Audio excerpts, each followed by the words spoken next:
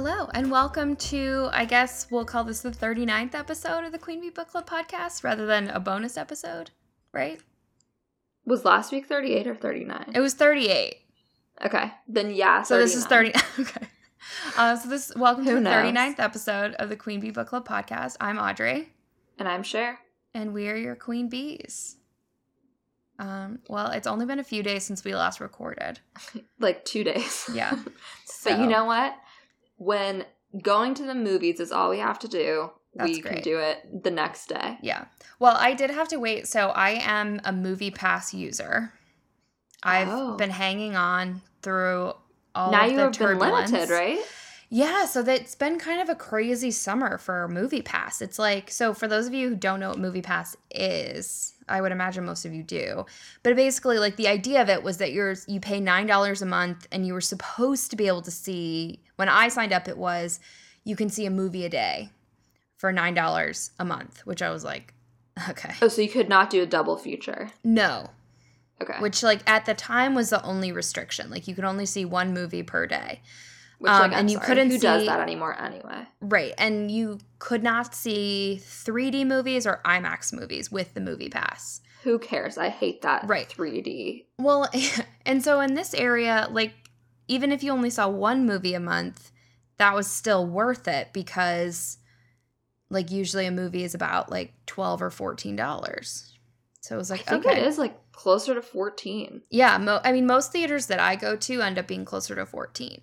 And so, yeah, so it was, so it was like, even if you only saw one movie, and especially during Oscar season, I tend to see like quite a few movies in a short amount of time. So, right.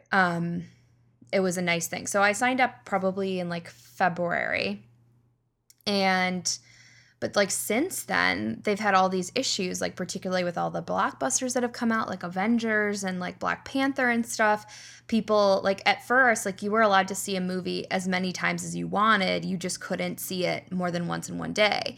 So I think what was happening, I personally saw Black Panther twice using Movie Pass. And so first they took that away. So you're part of the problem. I was. Even though I was only really going to see like maybe like at most like 3 movies in a month probably.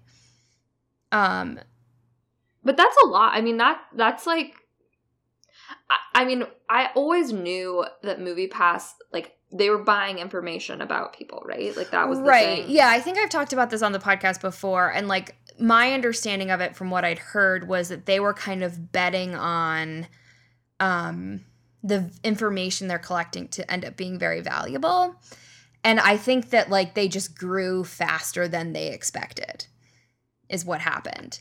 I think you're probably right. But I also think and their type of user might have changed.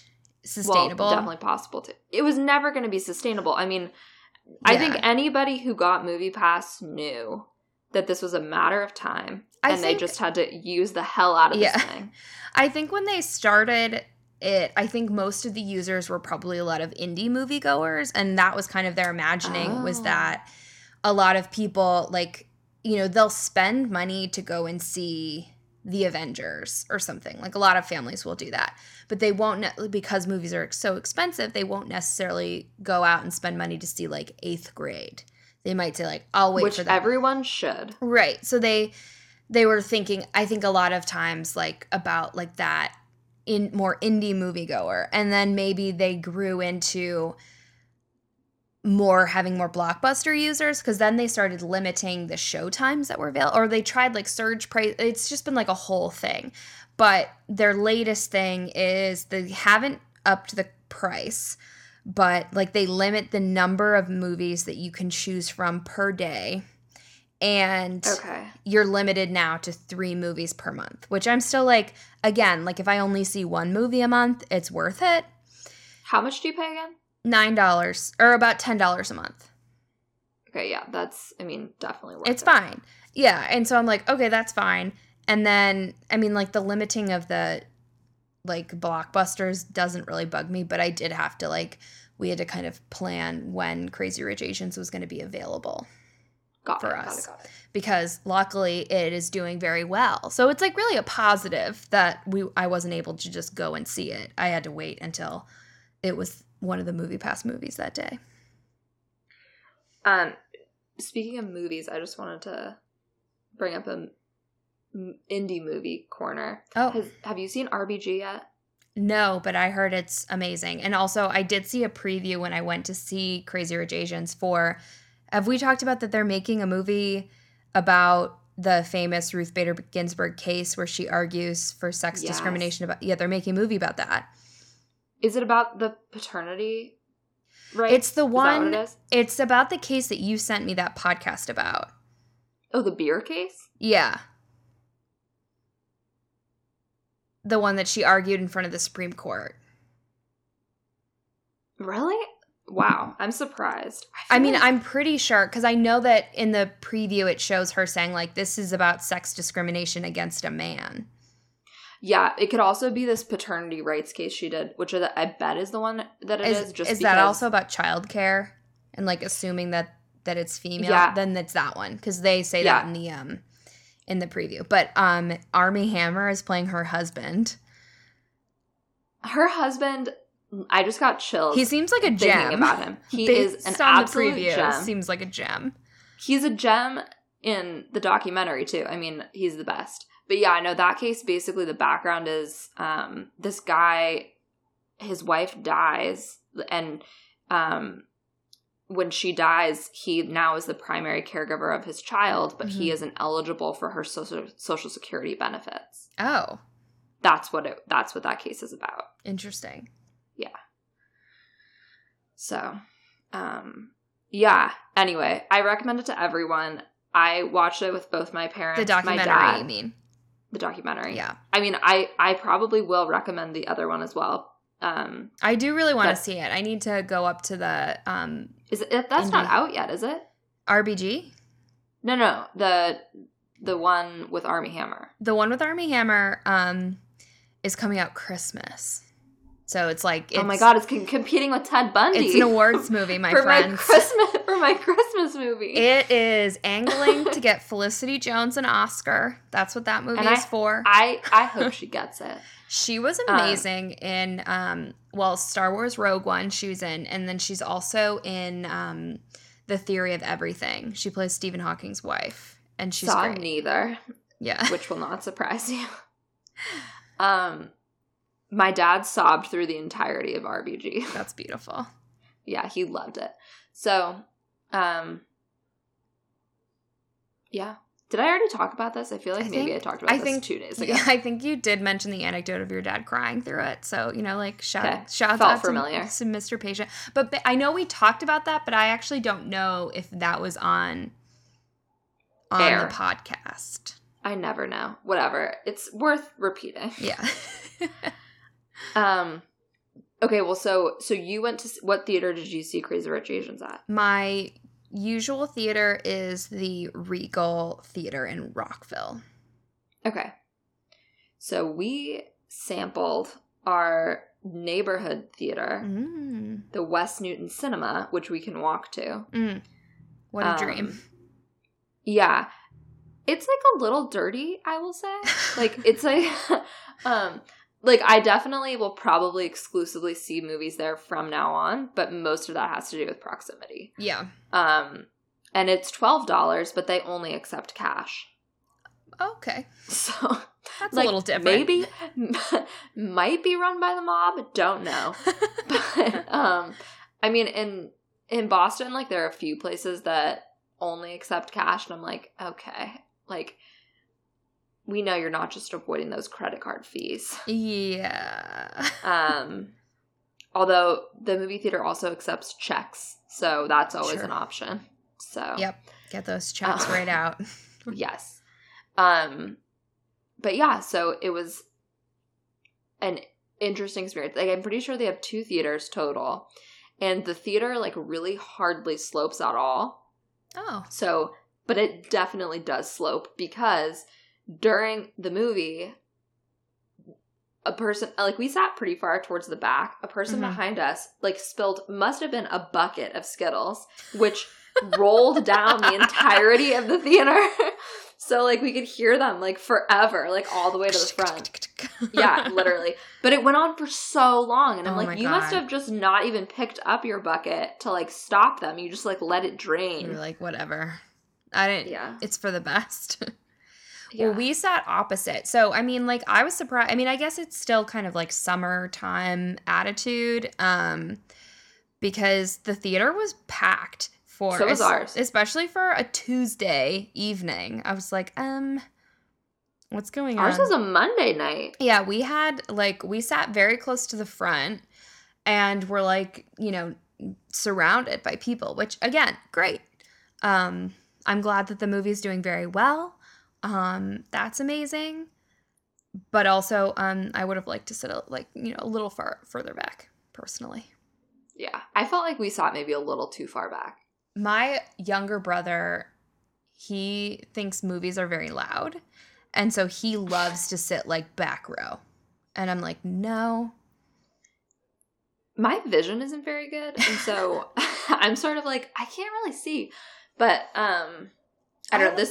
This theater also had a smaller screen than I'm traditionally used to. So I like, in a typical stadium seating theater, I kind of like to be like you know, there's usually that front area that's like, you don't particularly want to sit there because it's a little close. That's where we were. And then there's like the back, like the area that's a little further back. Yeah. That's usually, there's like a partition, and then there's like the more like elevated or like lofted or whatever seating. So you're like the first 3 rows. Yes. I like to be like a row back from that very first row in the like back area. So okay. I like to be in like row like 5. So it's like you're still kind of close and you get that feeling of like, oh, look at the big screen and whatnot. But it's like, you're not craning your neck up. Got it. But yeah, we were close, but it wasn't like we were so close that it was like, I can't do this.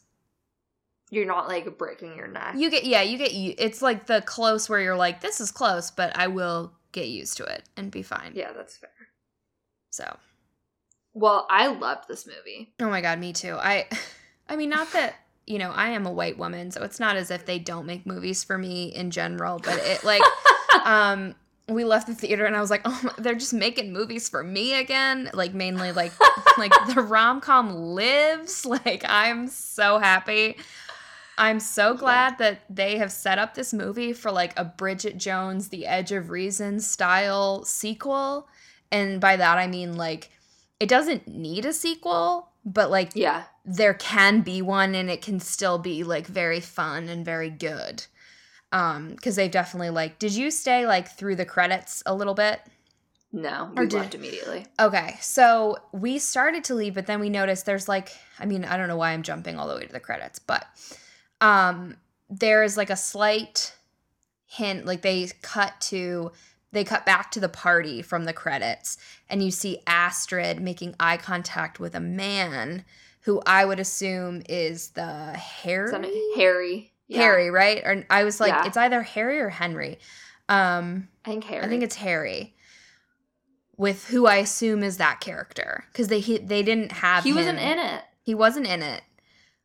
So how do you want to do you want to talk about like differences or like what? I mean, like I definitely am not one of those people who's like, oh, you know, like the classic, like literary, like the book was better. Or like, I think I thought I enjoyed the movie overall more than I enjoyed the book. There were things that I missed from the book. Yeah, but I think they complement each other very nicely. Yeah. Like almost how like Call Me by Your Name, there are things that you miss if you don't read the book, but I think they're good on their own. Yeah, I mean, we felt differently about Call Me by Your Name. Like, I felt like the book was so far superior that the movie was a disappointment to me. But I also, the Call Me by Your Name movie, I think ends the way that I wanted the book to end.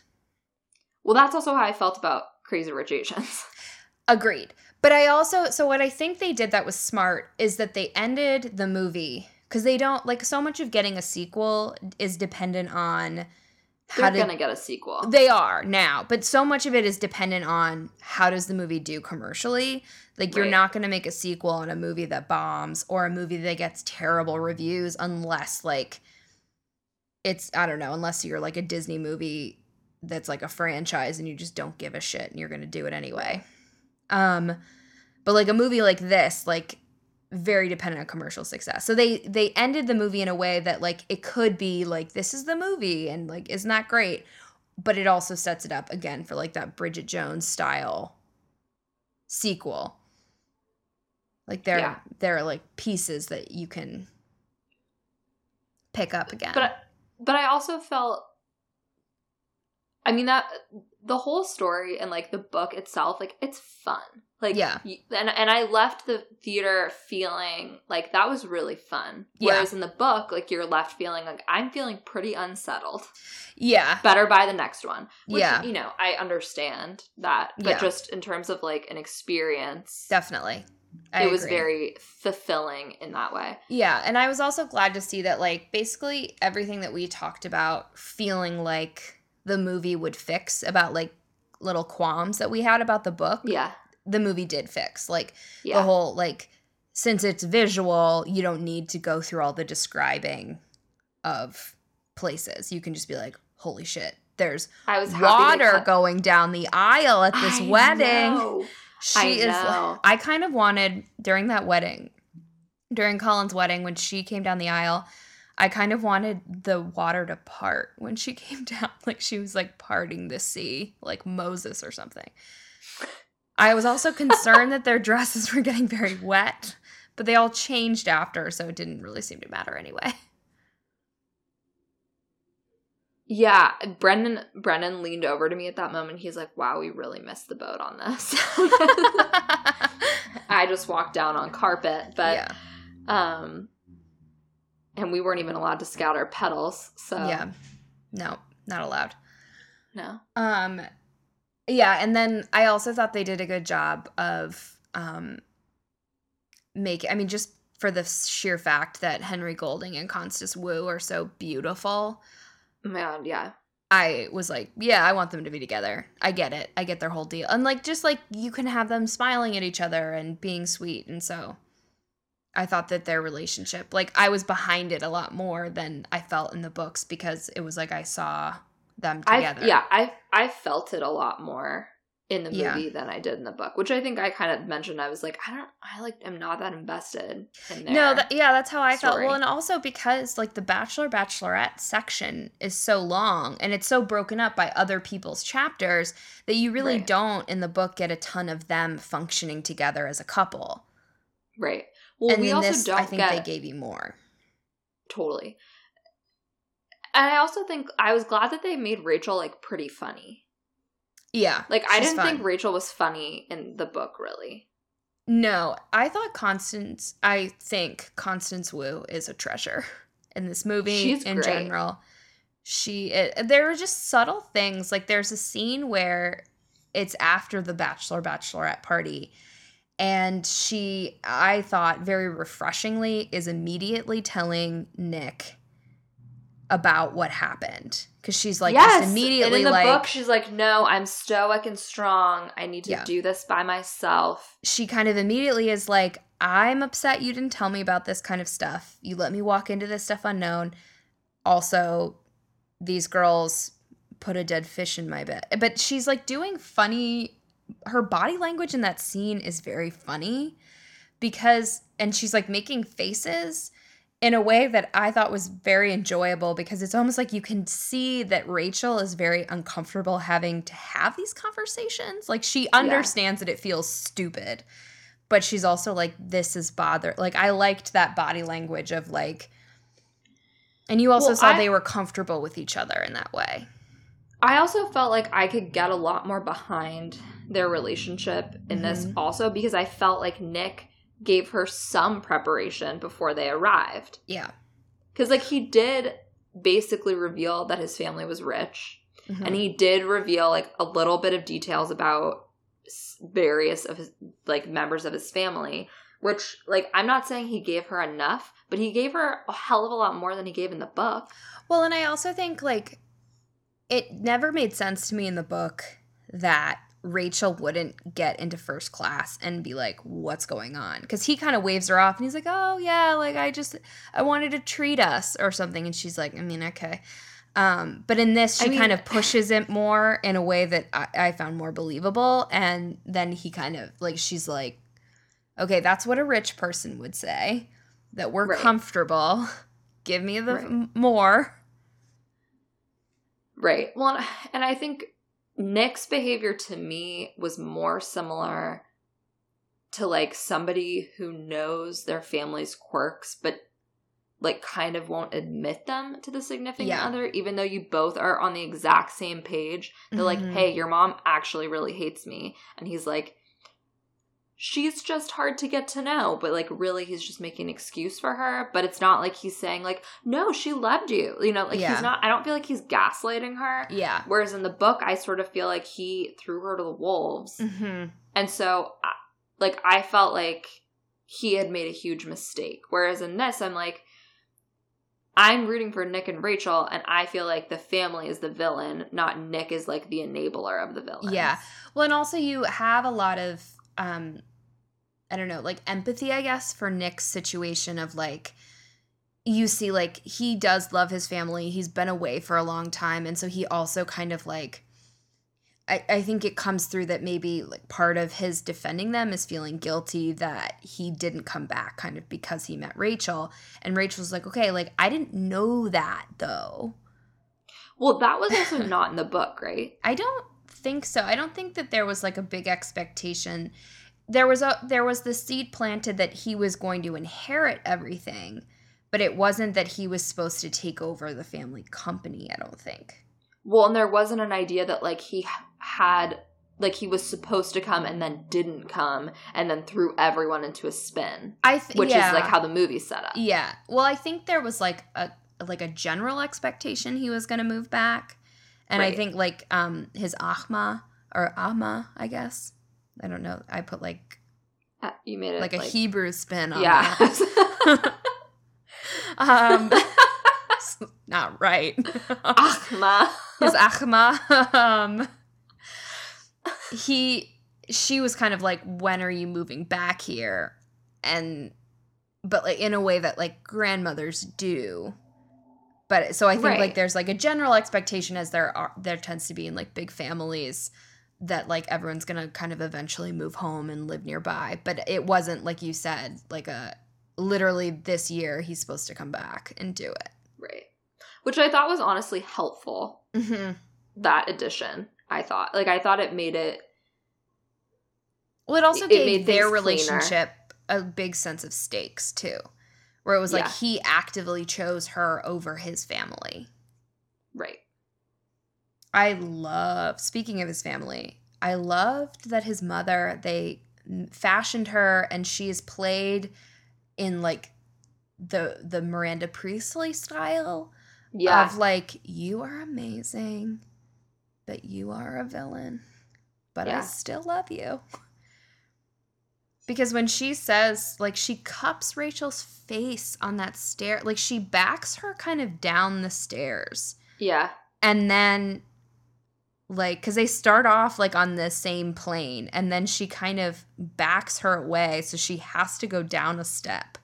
And then she cups her face and says, you will never be enough.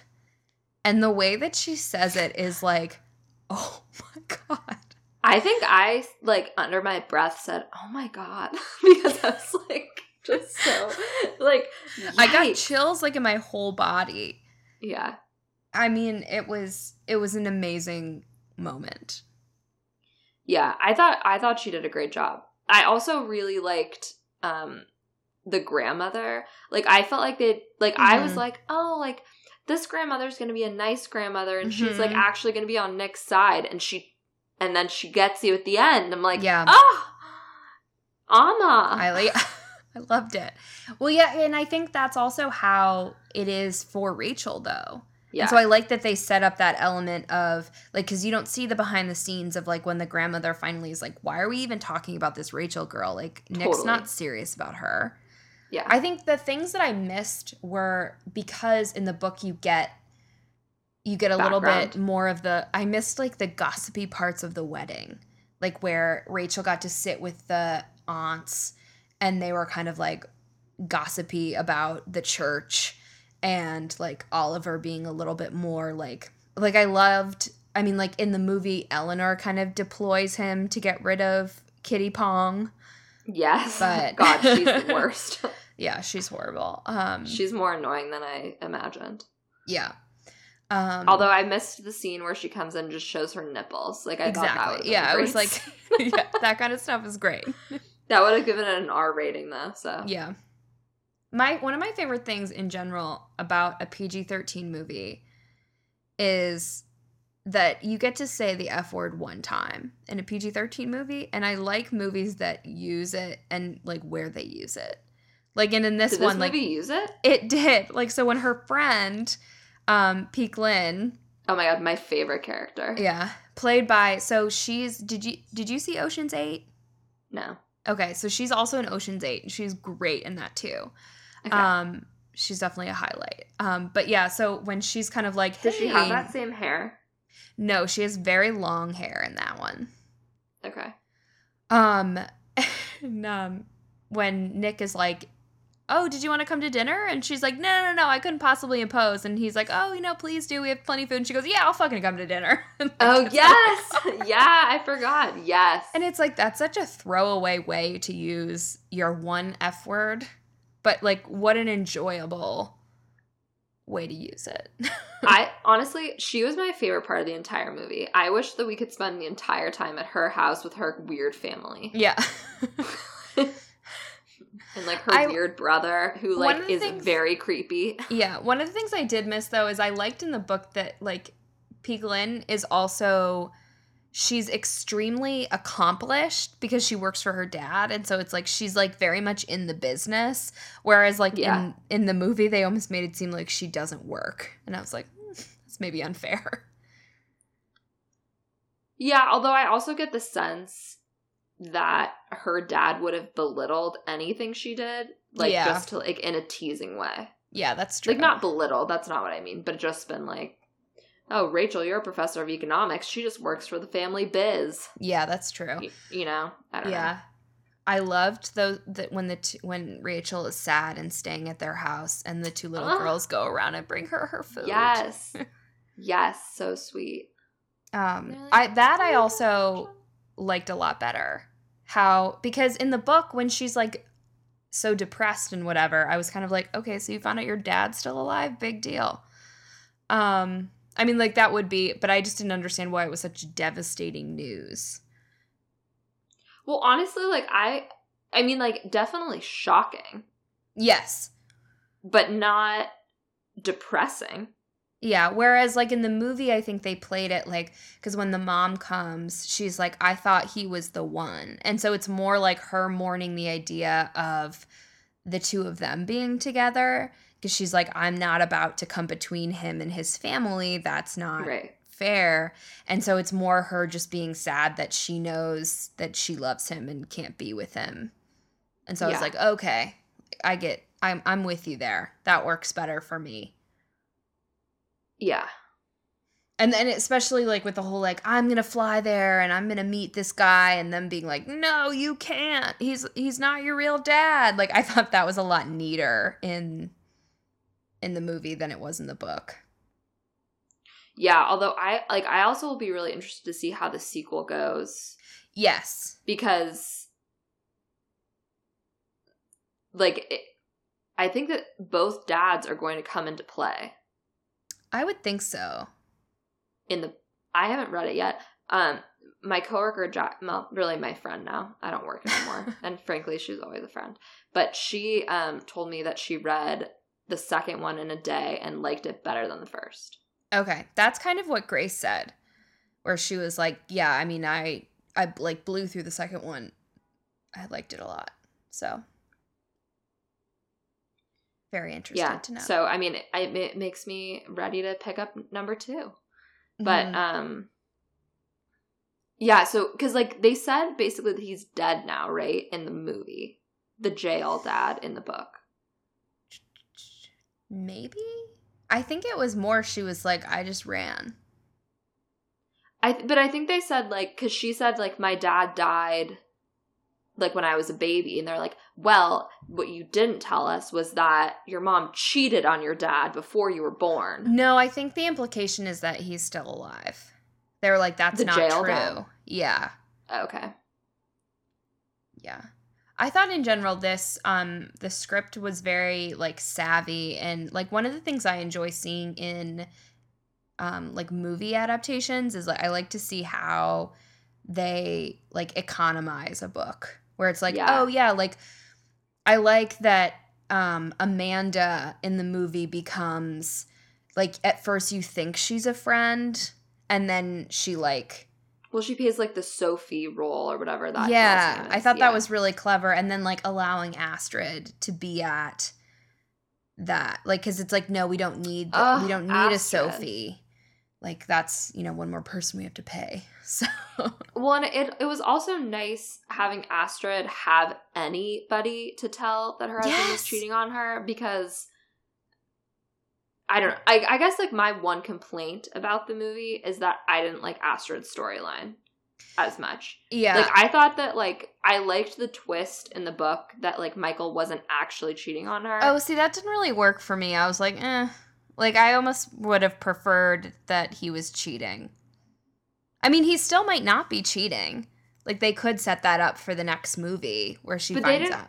They didn't really, like, set up any of their relationship at all. Like, to me, I, like, didn't really see it. Like, I was sort of like, okay, like, yeah, it's sad you're getting divorced, but, like, I just, like, didn't really see, like, what that would mean for them. Whereas in the book, we got so much background about, like, how much of, like, a fuck you it was to her family to marry him a little bit. And, like, how, like, sort of, like, all of the things that they did together to sort of, like, fight that. And then it sort of made sense why ultimately the marriage didn't work out.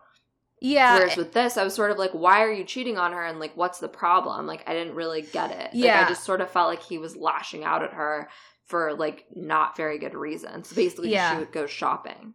Yeah. Well, and I like in the book, it's very clearly said. Well, and, like, you see how in the book, it's like Astrid is playing...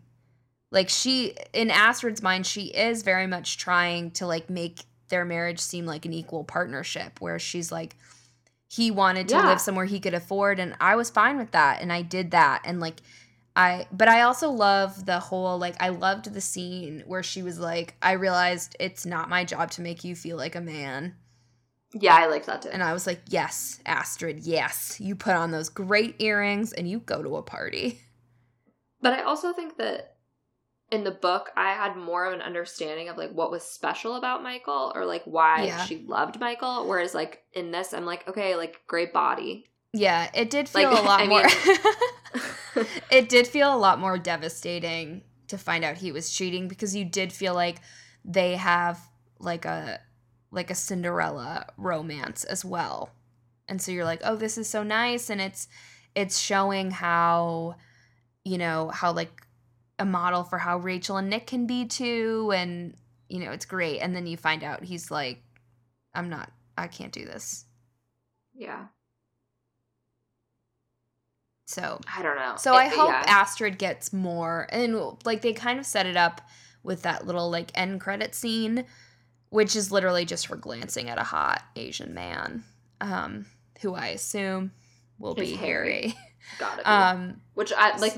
Also, I guess, like, that I get part of that was the problem for me with this too, is that, like, I loved that storyline in the book, but they sort of, like, she doesn't confront him until the wedding, and so that, which is kind of the finale of the. I mean, we're so far in time that there isn't time for her and Harry to spend time together. Yeah, and I also think, like, what's devastating, too, in the books is that, like, she's like, okay, a lot of people have affairs, like, I'll just get over it, you know. I also wanted Fiona, Eddie's wife, to have her moment to shine. Eddie's also just not nearly as shitty as he is in the book, though. No. I mean, he's definitely annoying, but, like, we don't get the vibe that he's abusive like he is in the book. Like, he just seems annoying and, like, you know, very obsessed. We also, the other character who in neither the book nor the movie do we get much of is Alistair, or whatever his name is. Is that his name? He's he's the the one who, the other brother who's dating Kitty Pong. Yeah. He makes like a joke about Rachel having small boobs, and I was like, hey, that is a different Alistair that is in the books. I'm glad that they cut the dog fighting scene. I was like, oh fuck, when they went on to the bachelor party, because they made like an allusion to it. Yeah, that's what he wanted. He's like, this isn't dog fighting. We're going to something better, and we're doing we're gonna party on a barge. Yeah, in international which I thought was waters. Great. Yeah, fun. Yeah, I also thought I loved how Colin and Araminta, is that how you say her name? Araminta? Yeah, I loved how they were portrayed. Like, that's exactly how I wanted them to be from the books. Just like they were just like how they greeted them at the airport. I was like, what precious angels. And that whole scene of them eating, in like a Jeep Wrangler. Yeah, like just adorable. Yeah. Oh, all of the food scenes.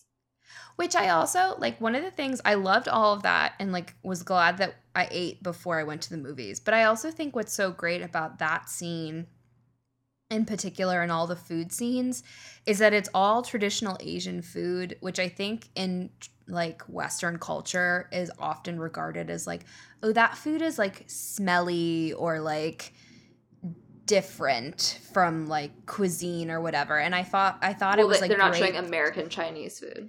Right. I thought it was so great that it was like basically food porn of like Asian food, and it was showing like how, you know, like that it's like delicious and they're getting like Michelin stars. And so I thought that was like, it's such a simple scene, and we've seen scenes like that 100 times with any kind of other cuisine, but I thought it was like really impactful that it's like Asian food that sometimes can be a little bit derided by Western cultures. Like, oh, it's like weird. And it looked great. It did look great.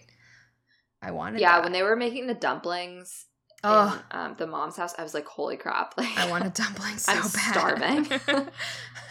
The other thing, I don't think we talked about this when we talked about the book, but one of the things I also think is really interesting is how Rachel and her mom are like, in American society, they are like what we talk about when we talk about like the American dream.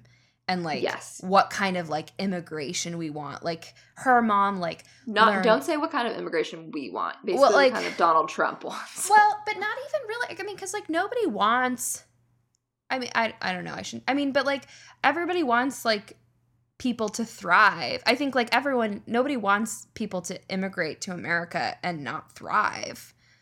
Right. Like that's like the idea is that like when immigration is working well, that's what can happen, is that she could come here like fleeing an abusive husband and like find the success without losing her culture and like raise a daughter who becomes and like still like knows her language, like still knows Mandarin Chinese, but like is a professor. So I think it's like the idea, like she is like the beacon that we would hold up of like, look at like how great immigration is.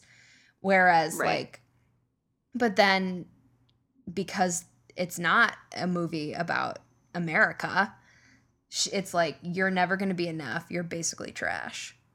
And it's like, oh, interesting. Right. Well, but also like, yeah, I mean, although pretty much anyone is trash unless you're like, Amanda. So, which that whole scene, like I thought the scene where Rachel and Amanda are getting massages was really well done, and I was like, oh, Amanda, you are doing it. I don't like you, but I respect you for your methods. Ugh. But I thought that the scene between Colin and Nick was a little heavy-handed, especially like when they were like cutting between the two. I was like, okay, I get it. No, yeah, yeah, that whole scene, I'm like, so you're going to a bachelor party and you're carrying around that ring, Nick? Like, I never even thought about that. I mean, he's probably just carrying it around completely. I mean, yeah, that was dumb. He's like, Rachel's not going to be there. It. Yeah. Definitely put it in a safe. I mean, that being said, though, I did really enjoy, like, I love a good depiction of, like, a sweet male friendship. And I thought that Colin and Nick had a very sweet friendship. I think Colin, though, like, brought not much to the table. He didn't. He was very underwritten. Like, I liked in the books, we have that whole element, like, he has anxiety, and, like, Nick helps him, and that's all sweet, but... Yeah. He was basically there to be like, bruh, I support you, but it's going to be an uphill battle, man. Yeah. Well, I also was kind of happy not to have the whole, like, Araminta, like, hurt in her head, like, just focusing on Astra during her wedding. Oh, yeah. Like, I didn't like that in the book. I was like, it just didn't, like, line up petty. Well, it didn't line up to me either with, like, how Araminta had been presented in the earlier parts of the book. Yeah, like, where she's like very nice and... Yeah. And also because, like, she doesn't... We have access to the fact that Astrid's going through kind of a hard time, but she doesn't. And so it's like... Right. So in our eyes, it's like, hey, give her a break. Like, why don't you focus on your wedding day? Maybe she didn't have time to change. Yeah. Well, but in this, it's like... We get that great dance number. And I was like, oh, yes. Yes. Yeah. They're like, like champion swing dancers. Yeah, loved it. I loved all the music in the movie too. I thought the music was great. Especially like they had a Chinese, or I think I heard somewhere that a lot of the songs are like Chinese versions of American songs, but they also might just be that Yellow Coldplay They did Yellow. Song. They did like a couple of them where I was like, hell yeah. Very fun. Yeah. I can't tell you how much I liked the proposal scene. Did you not on the plane? Yeah. Okay, I thought you meant the first proposal scene. I'm no, boring. Stupid. I was like, know how to read the room, Nick. You did it wrong. I know, it's like, but she's so depressed and, like, moody. I'm like, why now? It's really going for broke there. But yeah, I mean, loved it. I love it because literally when they were going to the airport, I was like, oh my God, are we going to be treated to an airport chase? I have not seen an airport chase in so long. And I love too that they intermixed him like trying to help people in other aisles. Like I thought that was very endearing. He's like, I'm going to, and like I loved the Asian woman behind Constance Wu who was like, oh, I know. And even, I don't know why, I think I turned on my crime show watching hat where I just didn't put together at all that Eleanor probably gave him the ring when she went to go see him. And so when he opened that and that emerald was there, I was like, oh my God. I literally out loud went, shut the fuck up. And the woman next to me was like, hey. Yeah, very fun. Yeah, loved that. All set to like an Asian language version of Yellow, which I was like, I mean, this is amazing. Yeah, no, it was great. I really liked that I really liked the whole setup from the beginning of the movie that, like, Rachel knew game theory. Mm-hmm. And then she, like, plays that game of Mahjong with Eleanor. Yeah. Like, I felt like that was such a, like, it was clean. Mm-hmm. I liked it. Well, and it's also, like I felt like we got closure between them. Yeah, and I also like the idea, too, of, like, them bringing back that element of, like, what she taught her students and saying, like, we lose in poker or, like, in risk situations because we're afraid of, like, losing what we care about. And so It's like you see how that is now playing out. Like, it becomes a broader theme, which I was like, clever, nice. I like it. Yeah. I also, after the Mahjong scene, And she gets up and, like, joins her mom. Like, oh I know. God.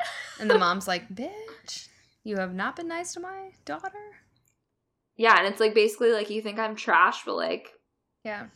I'm not. I'm a real estate agent. Yeah.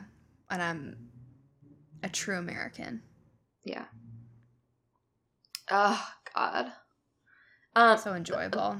One wish that I had for... Actually, okay. One thing I loved about this movie is that Oliver and Peaklin paired up. Oh, yes. To make her over. And I'm like, yes. Oh, all I wanted was that scene to be much longer. Yes. I wanted many more dresses. Yeah, I liked the idea too, though, that it was just about clothes and them getting her the right kind of clothes, because it does annoy me in rom-coms when they act like if they had tried to sell us on the idea that Constance Wu wasn't drop dead gorgeous, I would have been like, I'm out of here. Because I recently, I mean, not that there was no makeover involved, but I don't know why, but the two comedies I have seen with Mila Kunis in them that I can think, like Sisters, or not Sisters, Bad Moms, and I just saw The Spy Who Dumped Me not that long ago. I saw that. Yeah. Believe it or not. I don't know why comedies try to sell us on the idea that Mila Kunis isn't, like, stone cold hot.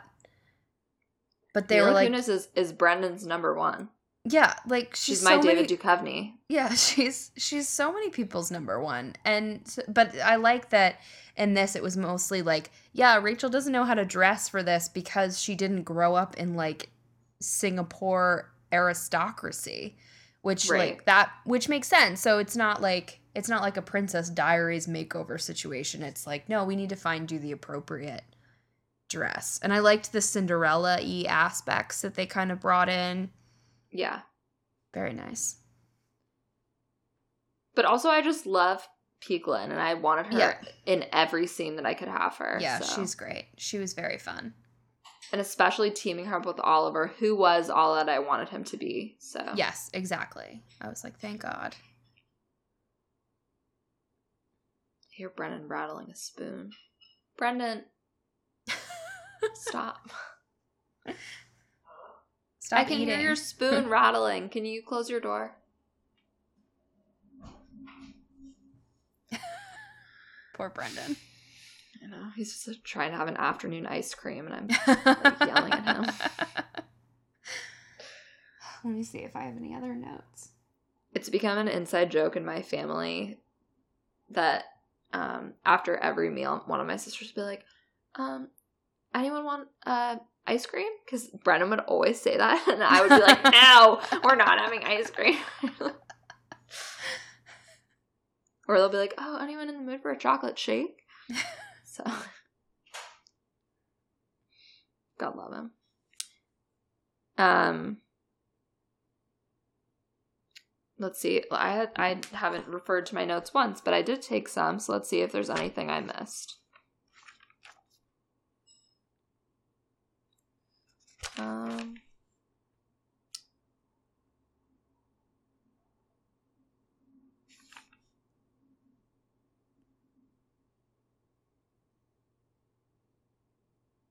No, I know everything. I've said everything that I wrote down. Except that I want to re-highlight how beautiful Nick is. I loved your Instagram story this morning. Thank you. He was shirtless a lot. I was like, great. That's great. So I guess here's the real question. Who do you want to be James Bond? Oh, I mean Idris. So you'd still pick Idris? Henry Golding has to wait his turn. He is kind of young. Yeah, he's only 30. Yeah. So it's like, I mean, I feel like Idris has been like clawing his way and being overlooked as sexiest man alive for quite some time. And yeah, I think also you want your James Bond to have been around the block. Yeah, I mean, it is compelling. Yeah, I mean, the idea of having like a young Bond is like a little compelling. But also, like, I mean, I don't know. Because, like, Pierce was still probably in his, like, late 30s when he was Bond, right? Yes. Maybe. I have no idea. Who effing knows? Daniel Craig is definitely an old Bond. He's aged, yeah. I mean, he's been playing James Bond for like 10 years. I mean, which is not to say, I mean, he still looks great. Yeah, but like, that he's not... he keeps trying to get out of that. He didn't even want to do the last one. He was like, I think I'm done. And they were like, but we've got this contract. Daniel. Yeah, I mean... gosh, I feel like I would probably pick Idris too. Yeah, but before, like I do want Henry Golding to be like the leading man in more movies, and I think it was great because I think I was listening to Awards Chatter and they were talking about that. I mean, a lot of the problem is like in order to have someone starring in like a major blockbuster, a lot of times they're like, well, like what have they been in? Like we're not going to just cast a nobody. And so this movie is going to be like a great, I mean, it's great on its own and like for what it does, but it's also going to, I think, like going to open a lot of doors for like all of the actors that were in it. We have not seen the last of him, I'm pretty convinced. No, he's going to be in a movie with Blake Lively. Really? Later this year. Yeah, so I think we're about to see a lot of him. Oh, yeah. Is it that weird like Blake Lively one where it's like maybe like with a Gone Anna Kendrick-esque vibe? Yeah. You know what movie I also really want to see is the one about the teenager who like goes missing and her dad. It's like all through social media. Yeah, which that looks interesting, but it also looks like it could get a little tiresome. Like the fact that it's all through like the computer. It definitely might, but I'm definitely interested. Yeah. Like, I just think that could end up being one of those things that's like the cleverness of the idea might get in the way of how good the movie is. Could be. Yeah, I really want to see that Blake Lively movie, though. It looks great. It looks fun. Yeah. Also, the guy who directed it, like, he directed also, like, Bridesmaids, which I'm like, seems like a change for you, but I love him. Seems like a change in mood. I will say this might be controversial. Not the biggest Anna Kendrick fan. I like her. I think that sometimes like her shtick can get a little tiresome. I think only because that shtick is like what we kind of expect women to be now, because it's like, yeah, this is what we like. Because like I think it's like that she brand of like I'm quirky and adorable and like that whole thing. I'm like, okay, and really nice. Yeah, like, she's a little earnest for me. I'd like to see. Has she been a villain yet in anything? I don't know. I mean, she wasn't necessarily like the heroine of Up in the Air. And she plays Jessica in Twilight, so, which is like not, she's a definite highlight. Is Up in the Air that George Clooney movie that I thought he was a pilot? Like deeply sad. Okay. I feel like now that she maybe has been a villain before, and I'm like, you know, not thinking of it. Yeah, because I feel like I can see her being like mean. Yeah. I mean, she's like she's like not 100% nice in Pitch Perfect. She's like kind of mean, but like in a way that you still like her. I don't know. Well, Anna Kendrick roles you completely forgot. I'm sure Jessica in Twilight is going to be on here. Yeah, Twilight. Up in the Air. Scott Pilgrim versus the World. 50-50. What to expect when you're expecting? What? I said, oh, I forgot she was in 50-50. Yeah, she's his therapist, I guess. I've seen that movie. Is that a romantic comedy? No. Okay, well, you can't add it to my list then. All right, nothing that screams she was a villain to me. But. Villain, yeah. Yeah, I don't know. She like kind of creeps me out because I think she a little bit reminds me of like a child. It's definitely shocking to me that she's in her 30s. I'm like, no, Doesn't seem like you should be that old. Like, don't get me wrong, I don't hate her or anything, but I guess I just don't, like, she's fine. She doesn't do it for you. And I think that there are a lot of people who, like, have very strong positive feelings towards her, and I just don't share them. Okay, that's fair. It's like, she's not, like, the reason you would go see a movie. Definitely not. Okay, that's fair. I don't know. I read the book. It's fine. It's good. Oh, yeah, I would never read that.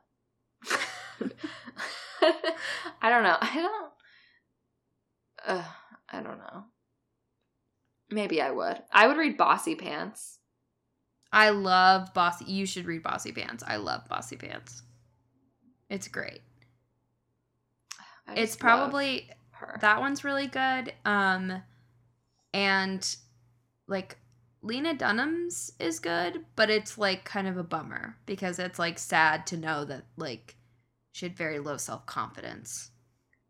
Yeah, Lena Dunham, like, in general, everything I've read of hers has been, like, good, but, like, also very depressing. Yeah, and that's kind of how I started to feel in Girls, where, like, with Hannah's character, where it was like, okay, but this isn't funny to me because it bums me out that you think you deserve to be treated this way. Yeah, I have not gotten back to season 4. I have literally not watched an episode of TV since I've been back in Boston. Just a busy bee. I've been really busy. Yeah. I was going to say something. Oh, I read one article of Lena Dunham, not an article. I don't know. Essay?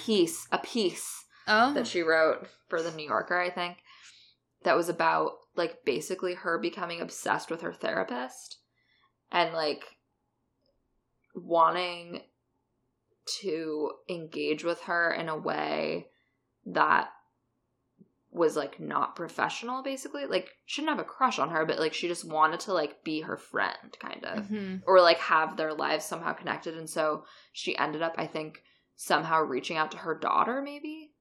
The therapist's daughter, who was her age. I don't know. I just remember it bummed me out. Yeah. I guess that's how I feel sometimes with Lena Dunham, where I'm just like, stop what you're doing. Yeah. Like, just, like, you're so self-aware, like, use it, girl. Yeah. Don't pull that trigger. Yeah, I agree. But also, I've been kind of interested, I'm probably going to get hate mail for this, from our thousands of fans. Mm-hmm.